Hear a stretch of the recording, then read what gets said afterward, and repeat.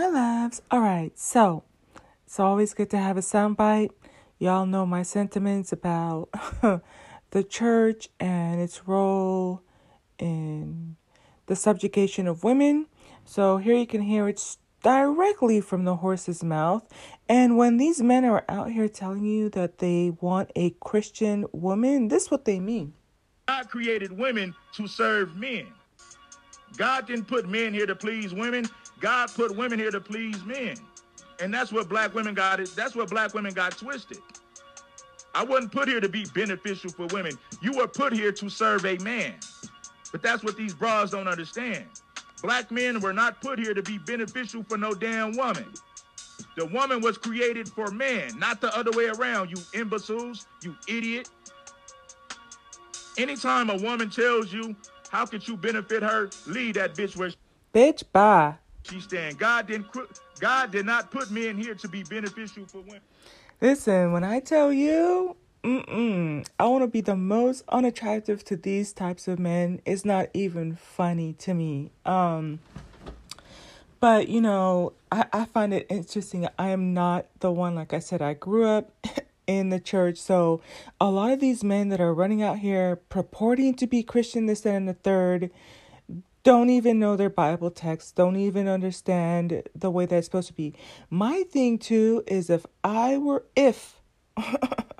at this point I have completely removed myself from the dating pool. So,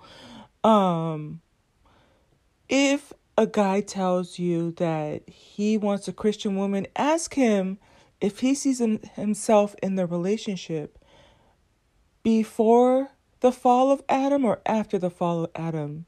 If he can't tell you the distinction between the two, I mean, I've given so many red flags already on, there's Christians that say that they're Christian men, but they still eat pork, have piercings, tattoos, don't go to church, don't tithe, just the whole gamut, right?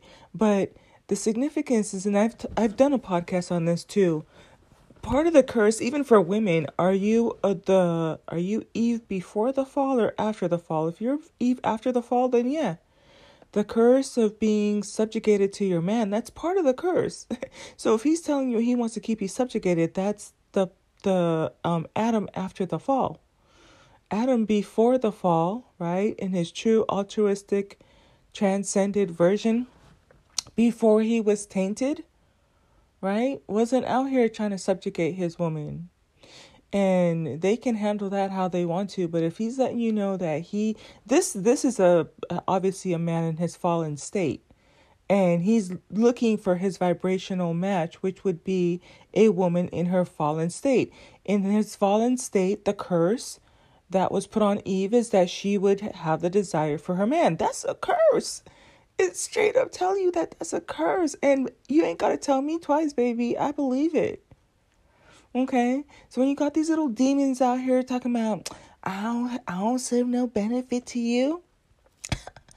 I believe that too, y'all. As a matter of fact, they're costing us $50 billion per year. Depleting.